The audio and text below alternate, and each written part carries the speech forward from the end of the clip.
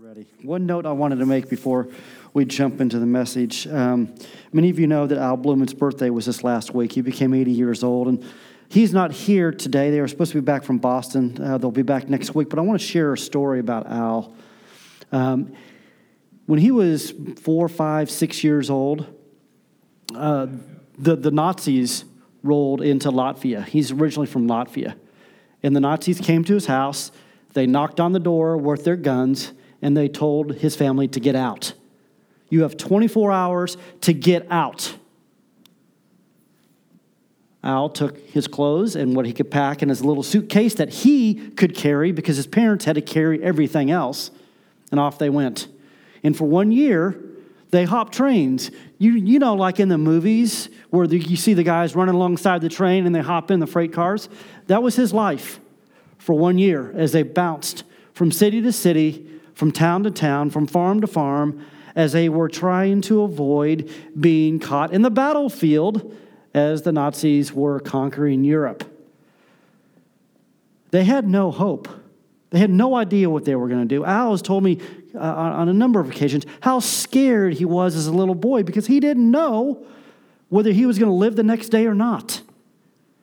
And they finally received some word that they had relatives in Boston, and they're somehow able to get in touch with those relatives. So the State Department and everything else, they immigrated to Boston because their relatives vouched that they would take care of them, that they would be of no burden to the United States government, to the state of Massachusetts or anybody else, but they would take care of them.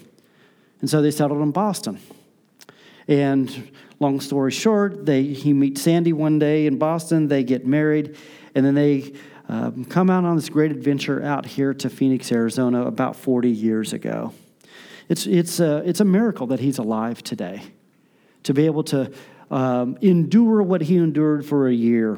And we don't do this often, but as Sandy and I talked, we thought it would be very, very cool if each one of us or each family could give him a birthday card when he returns next Sunday and celebrate the fact that he is 80 and he is full of joy, that he is a follower of Christ, that he survived what many people did not in World War II. So please make a note of that. And if you can remember, I'll send out an email, but if you can remember, every family bring a card for him next week. We'll have a little basket out front, and we can put those cards in, and we'll present them to him during the service next week. As we dive into Scripture this morning, I am so glad that I am preaching this chapter because it's one of my favorite chapters in the entire Bible. If you would, bow your head with me and let's ask God to help reveal His word to us. Father, as we come to you, we ask that you do reveal your word to us in a way that will strike our heart still, in a way that will revive it and cause it to leap with joy for what you have done on our behalf. In Jesus' name we pray, amen. We are in Romans chapter 6.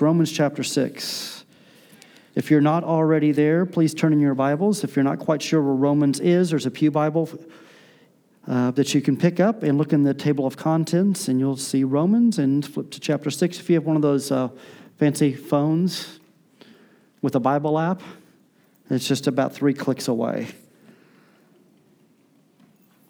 And as you turn with me, this is one of the most beautiful passages in all of Scripture because it shows us beyond a shadow of a doubt of how God has acted on your behalf to turn your life around. It is one of the most important chapters in Scripture because it explains how to subdue sin. Not conquer it, not exterminate it, because Christ will do that when He returns. But how do we subdue it? How do we master it while we are here on earth? It is also one of the most difficult lessons in Scripture to implement because it requires you to change deeply ingrained habits.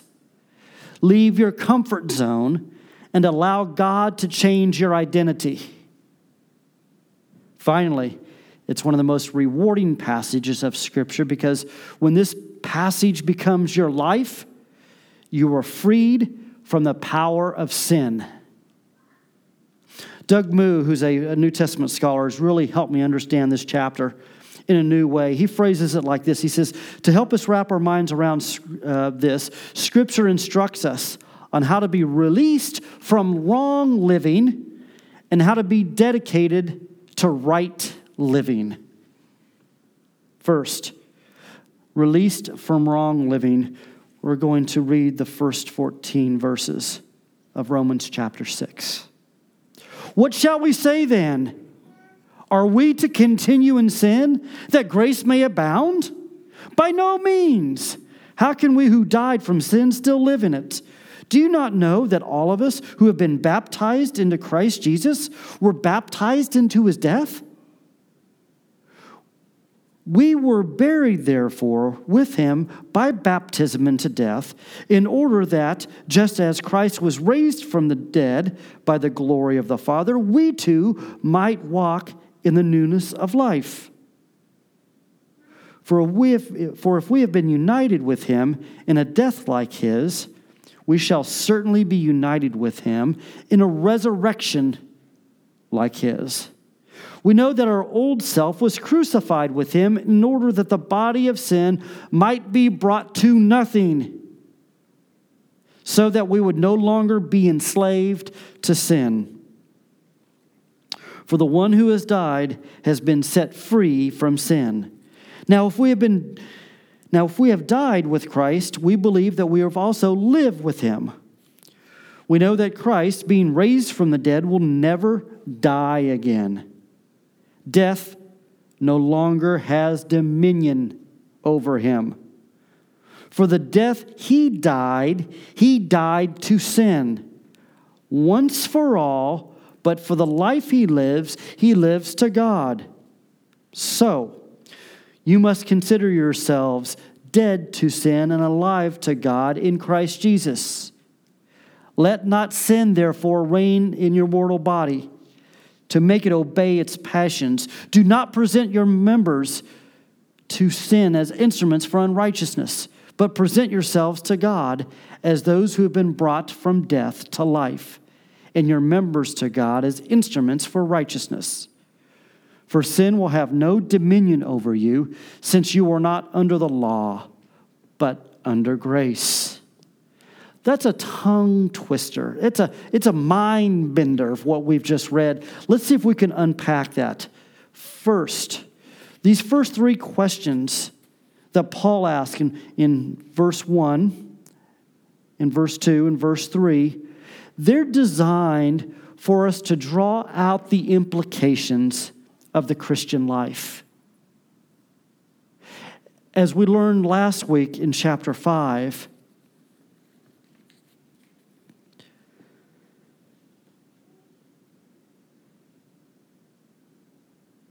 says that now the law came to increase the trespass, but where sin increased, grace abounded all the more. So that as sin reigned in death, grace might reign through righteousness, leading to eternal life through Jesus Christ our Lord. And the people of Rome would be thinking, well, gosh, can I just sin more? I mean, if grace is going to cover it, let's just go for it. Let me drink and do all the stuff. I mean, like, get drunk all the time. Let me lie all the time. Let me cheat all the time. Let me steal all the time because grace is going to cover it. I can do anything I want. This is going to be great. And Paul says, are you out of your mind?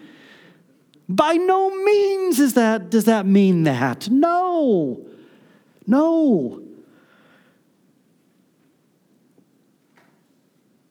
Why? Because if we have died to sin, think of this. Christ died to sin. That means he paid the penalty of our sin, and he has power over sin. If that is the case, and we have trusted Jesus as our Lord and Savior, that death of sin. He has paid the penalty for our sin, and now he has power over that, the power that he gives to us. So if that's the case, then how can we live in it any longer? His point is, we can't. And then he goes through these verses 4 through 10. He declares how this is so. Follow with me. He says, as we were buried, therefore, with him, this idea of burial is that it sets a seal on death and is going to prepare us for what follows. We're not going to stay dead. Of course we're going to live. And so that death covers us. It's a seal. We're no longer going to do the things that we did on a habitual basis that we used to do. Why? Because now we have the power not to do those things. It's dead. It's been buried. Those of you who have sinned greatly and have gone to Jesus, gone to the cross, and you've confessed your sin, and he has forgiven you, that is this idea of burying the sin. Because what does he tell us after that? That he sees us as righteous. That we are as white as snow. That scarlet red that is in our heart has been washed away. He remembers our sin no more. It is buried. Then how can it come to life? It can't. The burial, there's a seal over it. It's not coming back to life. Now, this is a God's declaration. He's declaring to us that this is the way that it works. And in our minds, we think, well, gosh, wait a second. It's not the way that it works in my life. And Paul would say, yeah, hang on. I'm going to help you get there. But do you see when we talk about justification, we've talked about that term over the past 3 or 4 weeks. Justified means that God has made a legal declaration moving you from one side of the ledger to the other side. God now sees you as righteous because you have trusted in Christ Jesus as your Lord and Savior. He has buried all that stuff. When he speaks about the baptism in Christ Jesus here, it's just a summary of our conversion. That's a word that he uses to summarize how we came to Jesus and to know that we came to Jesus. Because when we come baptized, we have to make a public profession of faith. And we oftentimes tell our testimony. And so that we know that it is true that Christ has come into our lives, and we know it's true that we have given our lives over to Jesus.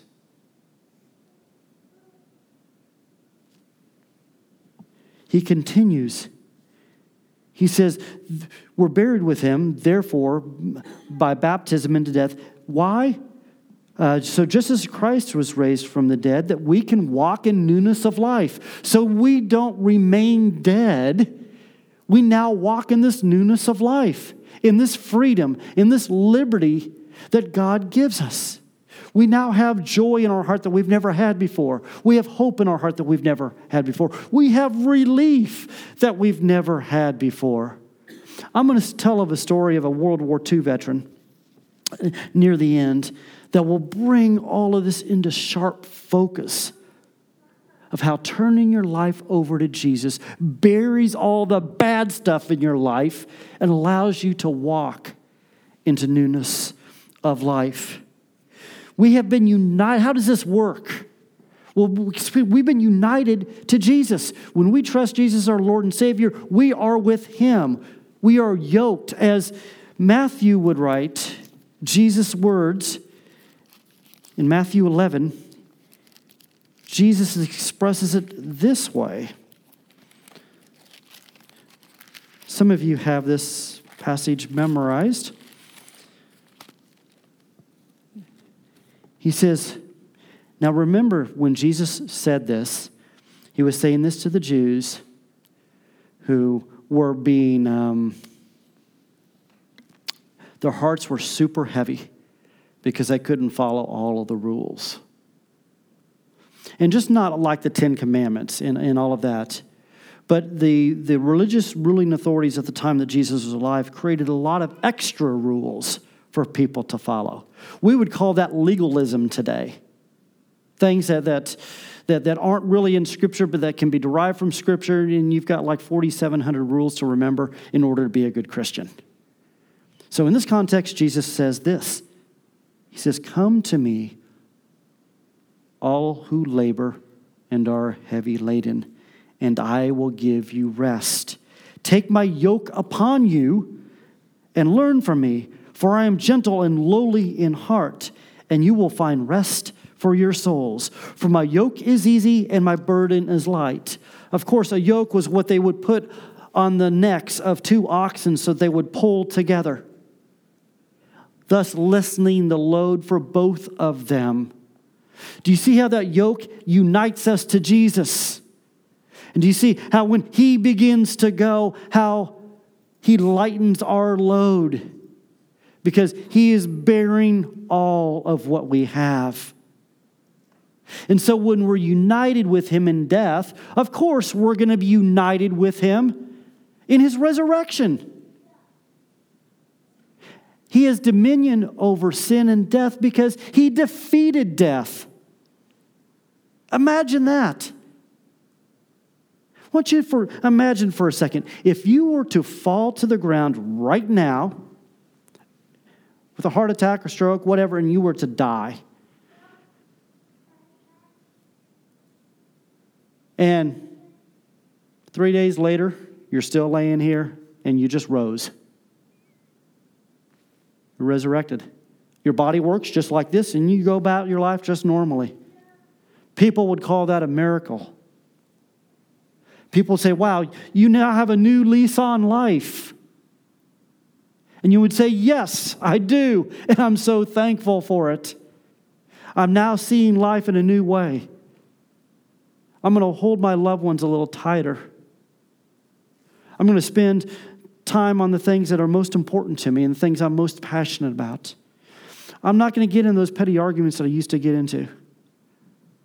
I'm going to forgive those who have hurt me because that's been hanging around my neck for so long. It's like a millstone of 200 pounds, and it's just not worth it. See, there's a newness of life that comes when we're resurrected. And Jesus gives us that because we're united to him. God is declaring this to us. He said, this is true. This is right. This is the way that it is. And I find it interesting, as Paul's writing this, he's writing this to a church. When you look through here and all the yous in here aren't singular yous like me and you. It is you as in you all. You all, Roman Church, are this way. You all, Campbell Community Church, are this way. Your sins have been buried. You have been resurrected. There is a newness of life that you can walk in. This is true. This is right. This is the way that it is. How many times in our minds do we think, that's not right, that's not true? That's because the devil likes to mess with us. He likes to introduce doubt. He likes to introduce chaos. And if you remember back to the story of Cain and Abel, Cain is raging because his brother got the blessing. And the Lord came to him and he said this. My pages are sticking together today. Must be the humidity in here. He says this. He said, if you do well, the Lord speaking to Cain, if you do well, will you not be accepted? And if you do not do well, sin is crouching at the door. Its desire is for you, but you must rule over it. I wish Cain had Romans 6, because if he did, he may have not killed his brother. He may have been able to subdue the sin, because he's realized that he doesn't have to act on that because it's dead. Imagine that. You don't have to act on it because it's dead. It's been dealt with. And you've been brought to newness of life to where you don't have to go down that road.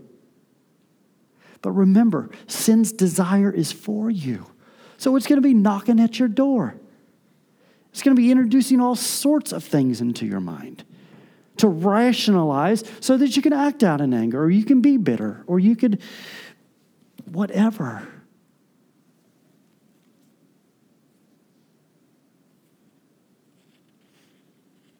He continues, he says, we know that our old self was crucified with him. And old self is our entire nature.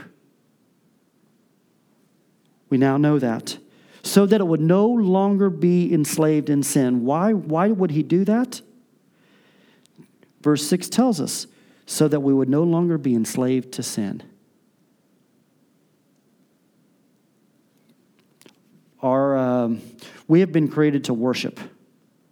We've been created with incredible desires. And we can worship things that are ungodly and do things that are ungodly, or we can worship godly things and do godly things.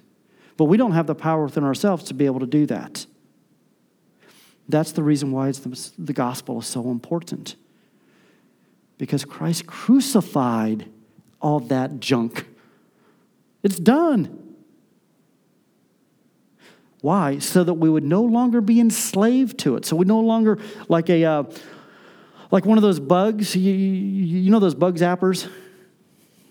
In the Midwest, they have bug zappers all over the place to trap the mosquitoes during the summertime. And you turn one of those things on, and it's a big glowing light that's full of electricity, and those bugs are attracted to the light, and they fly into light, and they're enslaved to the light. They can't not go to the light. And oftentimes in our lives, particularly those who aren't Christ followers, that's what happens. They're attracted to that light, and they keep going back and keep going back and keep going back. As Proverbs say, it's like a dog returning to its vomit. It just keeps going back and back and back.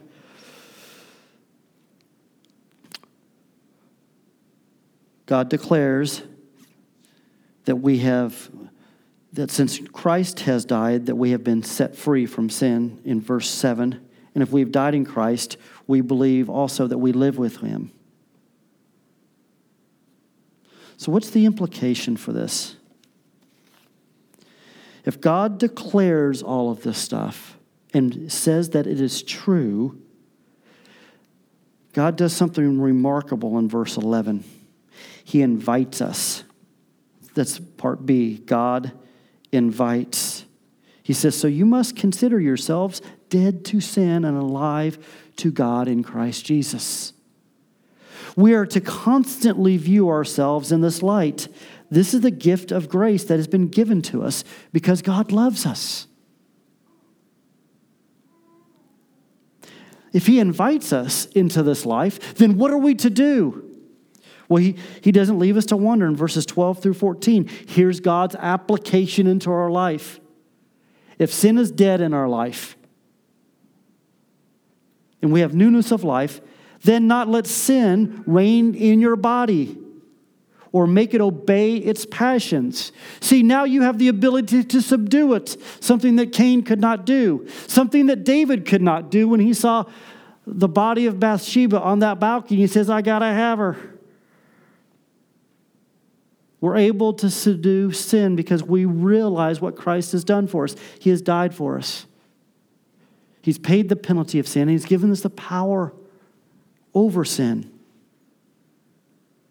And he continues, he said, do not make your members to sin, which is your eyes and your ears and your arms and your legs, everything that is about you. Don't present your bodies as instruments to sin, as instruments for unrighteousness. That is a choice you make.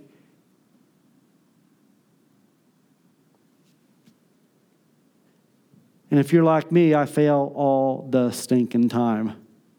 That something comes off my tongue that shouldn't come off. Right? It's a choice we make. He says, do not. We have the power now not to present our members as body of sin.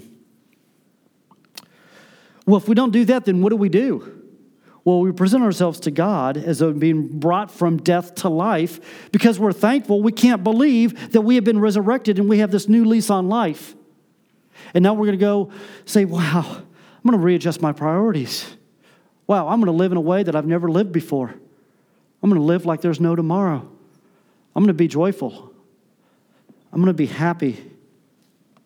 I'm going to go make amends to everybody that's hurt me, and those that I have hurt, I'm going to go ask for forgiveness. And there's going to be a peace that surpasses understanding in my heart. That's what it means from being brought from death to life. And your members as God's instruments for God's righteousness. So now your tongue speaks honey and joy and blesses people rather than curses people. Here is God's promise. Verse 14. For sin will have no dominion over you. That is, it will not rule you. It's a part of your life. It's always going to be a part of our life until Jesus returns. But now Jesus is our Lord and Savior. Sin is not our Lord, but Jesus is. So it no longer has dominion over you. Since you are not under the law, but now you're under grace. Yes. Well, if that is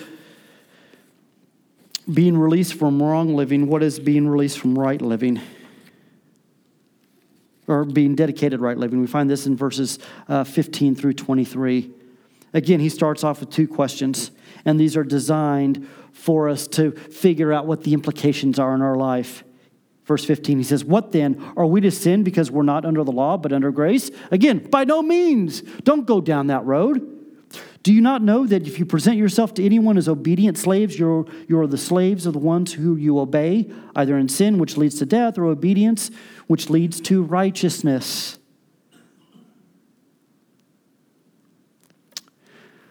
Here's God's beautiful work on your behalf.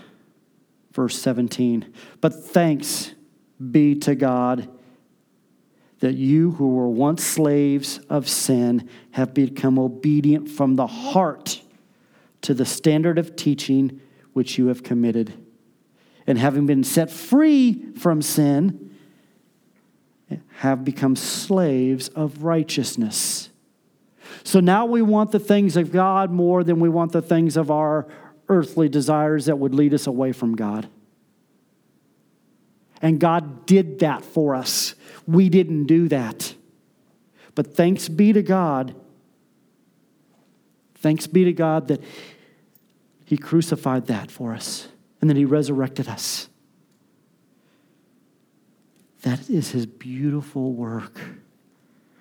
The result of this work can be found in verses 19 through 22. I'm speaking in human terms because of your natural limitations. For just as you once presented your members as slaves to impurity and to lawlessness, leading to more lawlessness, so now present your members as slaves to righteousness, leading to sanctification. Sanctification is one of those fancy words. It simply means that you become more and more and more holy. That your desire is to be more and more God-like and less like you used to be.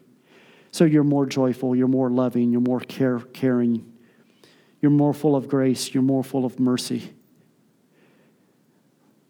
You decide that you have 2 ears and 1 mouth, and you're going to keep that in proportion. You decide that you're going to pursue wisdom and insight because God is infinitely wise, and He has insights and perceptions that we would never, ever, ever consider. He says, for when you were slaves of sin, you were free in that regard to righteous. As many of you know, I came to Christ when I was 29 years old. Prior to coming to Christ, when I read this verse, that really hit me. Because, man, I could do anything I wanted to do. As long as it was pleasurable to me, it was just fine. And I didn't hurt anybody else. It was just A-okay. I was a slave to my desires. And oftentimes they got me in trouble. And I didn't realize that. And then he asked the question, but what fruit are you getting from that time of the things which you are now ashamed? As Dr. Phil would say,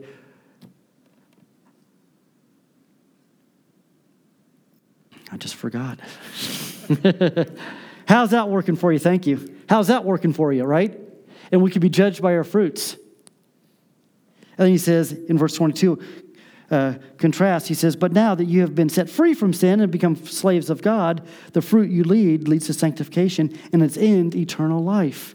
So we see distinctly that this has two paths of life. Which path do you want to go down? I told you earlier that there's a story of a gentleman that this passage absolutely exemplifies. His name is Louis Zamperini. Some of you might have read about him. There was a book written several years ago called Unbroken. And it was a fascinating biography of this man. Here's a summary of his life written by the author of the book. Her name is Laura Hildebrand. And she writes this. She goes, my journey into forgiveness began with a phone call, a breathtaking story, and a question. In 2002, I'd spent the previous year on a promotion of my first book, Seabiscuit, and it was taking off. So one day, I found myself thinking about a man named Louis Zamperini. In researching my book, I stumbled across references to an odyssey that he'd survived in World War II. Though I only had heard bits of his story, I was intrigued, so I tracked him down. When we met, he told me his most amazing survival story I'd ever heard, a tale that included a plane crash, shark attacks, a capture, and being tortured by the enemy. What fascinated me even more was the way that Louis told it. He was infectiously cheerful, speaking of his captor's cruelty without a trace of bitterness. I asked him how he could speak so easily of such a vicious man. His answer was simple. I have forgiven him. I was hooked. My mind began turning on the question, how does a man forgive what is seemingly unforgivable? In search of the answer, I began a 7-year journey through his life. A journey that culminated in my book, Unbroken, World War II story of survival, resilience, and redemption. The more deeply I understood what Louis had endured, the more wondrous his forgiveness had seemed. She goes through a story about him growing up in the 1920s. He was a phenomenal athlete. In fact, he competed at the 1936 Olympics in Berlin, Germany, as a runner for the United States. As World War II began, he joined what was now will be known as the Air Force. He was stationed in Hawaii in a bomber. And on May 27, 1943, he and his crew took off in search of a missing plane. Far out in the Pacific, engine failure sent their plane plunging into the ocean. Trapped by wires in the wreckage, Louis passed out. When he came to, the wires were gone. He swam to the surface and climbed into a raft, joining the other 2 survivors. They had sent no distress call. Nobody knew where they were. For weeks, the men floated, often followed by sharks, surviving on rainwater and a few fish and birds they can catch. On the 27th day, a plane appeared. Louis fired flares and the plane returned towards them. But it turned out to be a Japanese bomber, and the crewmen fired machine guns at the castaways. Louis leapt overboard. He had to kick and punch the circling sharks to keep them away until the firing stopped so he can climb back into the raft. Over and over, the bomber returned to shoot at the men, sending Louis back into the shark-infested waters. By the time the bomber flew off, the raft was riddled with bullets and was starting to sink. Amazingly, none of the men had been hit, but the sharks had tried to drag them away. Beating them off with oars, the men frantically patched the raft and pumped air into it. Finally, the sharks left. They drifted starving. One man died. Louis and the other crewmen hung on. On the 46th day, they saw a distant island. They rowed towards it. When they were just yards from the shore, a Japanese boat captured them. For the next 2.5 years, Louis was captive. He was held in a filthy jail cell, subjugated to medical experiments, starved, beaten, and interrogated.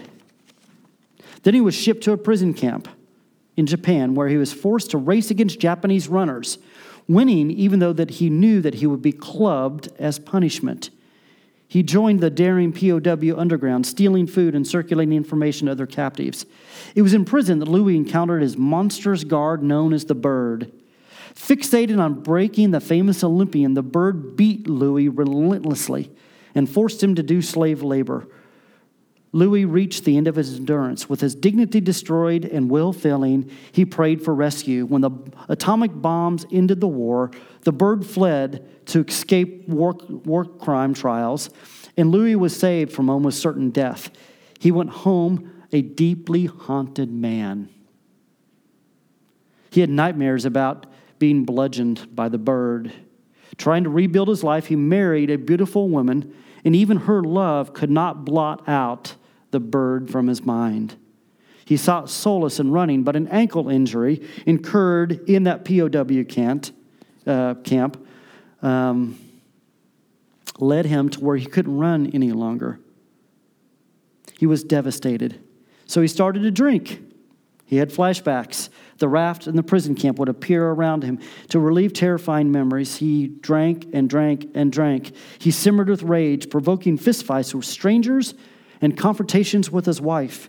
He couldn't shake the sense of shame that had been beaten into him by the Bird. Louis thought God was toying with him. We heard preachers on the radio. He turned them off.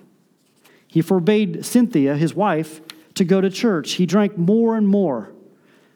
In time, Louis's rage hardened into a twisted ambition. He would return to Japan, hunt down the Bird, and strangle him. The only way he could that was the only way he saw he could restore his dignity. He became obsessed, trying to raise money for the trip, but his financial ventures kept failing. One night in 1948, Louis dreamed that he was locked in a death battle with the Bird. A scream startled him awake. He was straddling his pregnant wife, hands clenched around her neck. His daughter was born a few months later. One day, his wife found him shaking the baby, trying to stop her from crying. So she snatched the baby and took off. A year later, his wife made a last-ditch effort to save her husband. She asked Louis to come to a tent meeting in Los Angeles, where a young minister by the name of Billy Graham was preaching. For 2 nights, Louis sat in that tent, feeling guilt and anger as Graham spoke of sin and its consequences, and God bringing miracles to the stricken. On the second night, Graham asked people to step forward and declare their faith. Louis stood up and stormed towards the exit, but at the aisle, he stopped short. Suddenly, he was in a flashback, adrift on the raft. It hadn't rained in days. He was dying of thirst and anguish. He whispered a prayer, "If you will save me, I will serve you forever." Over the raft, the rain began falling. Standing in Graham's tent, lost in the flashback, Louis felt rain on his face. At that moment, he began to see the whole ordeal differently. When he'd been trapped in the wreckage of the plane, somehow he had been freed. When the Japanese bomber had shot a raft full of holes, somehow none of the men had been hurt. When Bird had driven him to the breaking point, he prayed for help. Somehow he found the strength to keep on breathing. And on that day on the raft, he prayed for rain, and rain had come. Louis' conviction was that he was forgiven, he was forsaken, was gone, replaced by the belief that divine love had been around him all of the time, even in his darkest moments. That night in Graham's tent, the bitterness and pain that had haunted him vanished. A year later, Louis went to Japan. He was a joyful man. His marriage restored, nightmares and flashbacks gone. His alcoholism was overcome. He went to Tokyo prison where war criminals were serving their sentences. He hoped to find the bird, to know for sure if the peace that he had found was resilient. But the bird wasn't there. Lou is told that the guard had killed himself. Louis was struck with emotion. He was surprised by what he felt. It was not hatred. It wasn't relief. It was compassion. Louis had found forgiveness. This can only be done if the Lord had worked in his life in such a way to where he knew that his sins were dead. His anger was dead. His bitterness was dead. It was buried. It had been sealed. And he'd been brought newness of life. I hope you see how Louis' heart had been brought to joy because it had been firmly rooted in God's love. The stress and the heartache of just trying harder and doing more melted off his shoulders as it perhaps has melted off your shoulders, cleansing him of all the guilt or rage that was warring inside of him and perhaps you. You see, peace does surpass understanding and will occupy your heart. And guess what? You will become a slave to that. So here's a challenge. Plant verse 23 in your heart, as I'm sure Ernie did. For the wages of sin is death, but the free gift of eternal life, but the free gift of God is eternal life in Christ Jesus our Lord. Are you open to allowing God to work in your life? Let us pray. Father, as we come to you, let us be thankful for your work, sending your Son to be crucified, to be buried, and to be raised again so that our sins may be crucified, that they may be buried, and that we may be brought into newness of life, much like Ernie was. And that we see this as a free gift, ultimately resulting in eternal life in Christ Jesus our Lord. In Jesus' name we pray. Amen.